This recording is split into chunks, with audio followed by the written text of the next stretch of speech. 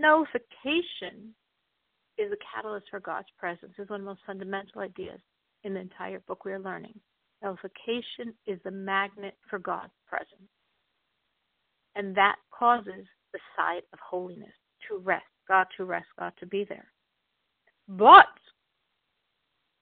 when there's the absence of nullification to God, then that thing, person, item is viewing itself as separate from God and therefore cannot receive energy from God's inner being. Obviously, it's God. If it wasn't God, it wouldn't exist.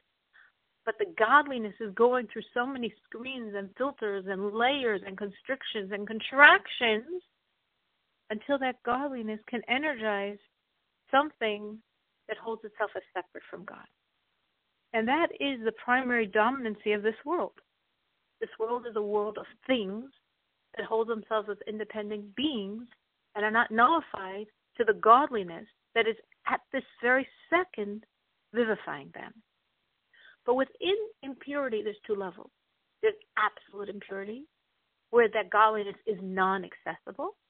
And then there's a level of impurity, but godliness can still be accessed. In this chapter, we're going to conclude this chapter by focusing on absolute impurity. And the lesser level will be the focus of chapter 7. But we're talking about absolute impurity. This would mean the souls and bodies of the non-Jews, the souls and bodies of all in the animal kingdom that are forbidden, the life force of all forbidden vegetation, and the existence and vitality of every action, speech, and thought that is prohibited.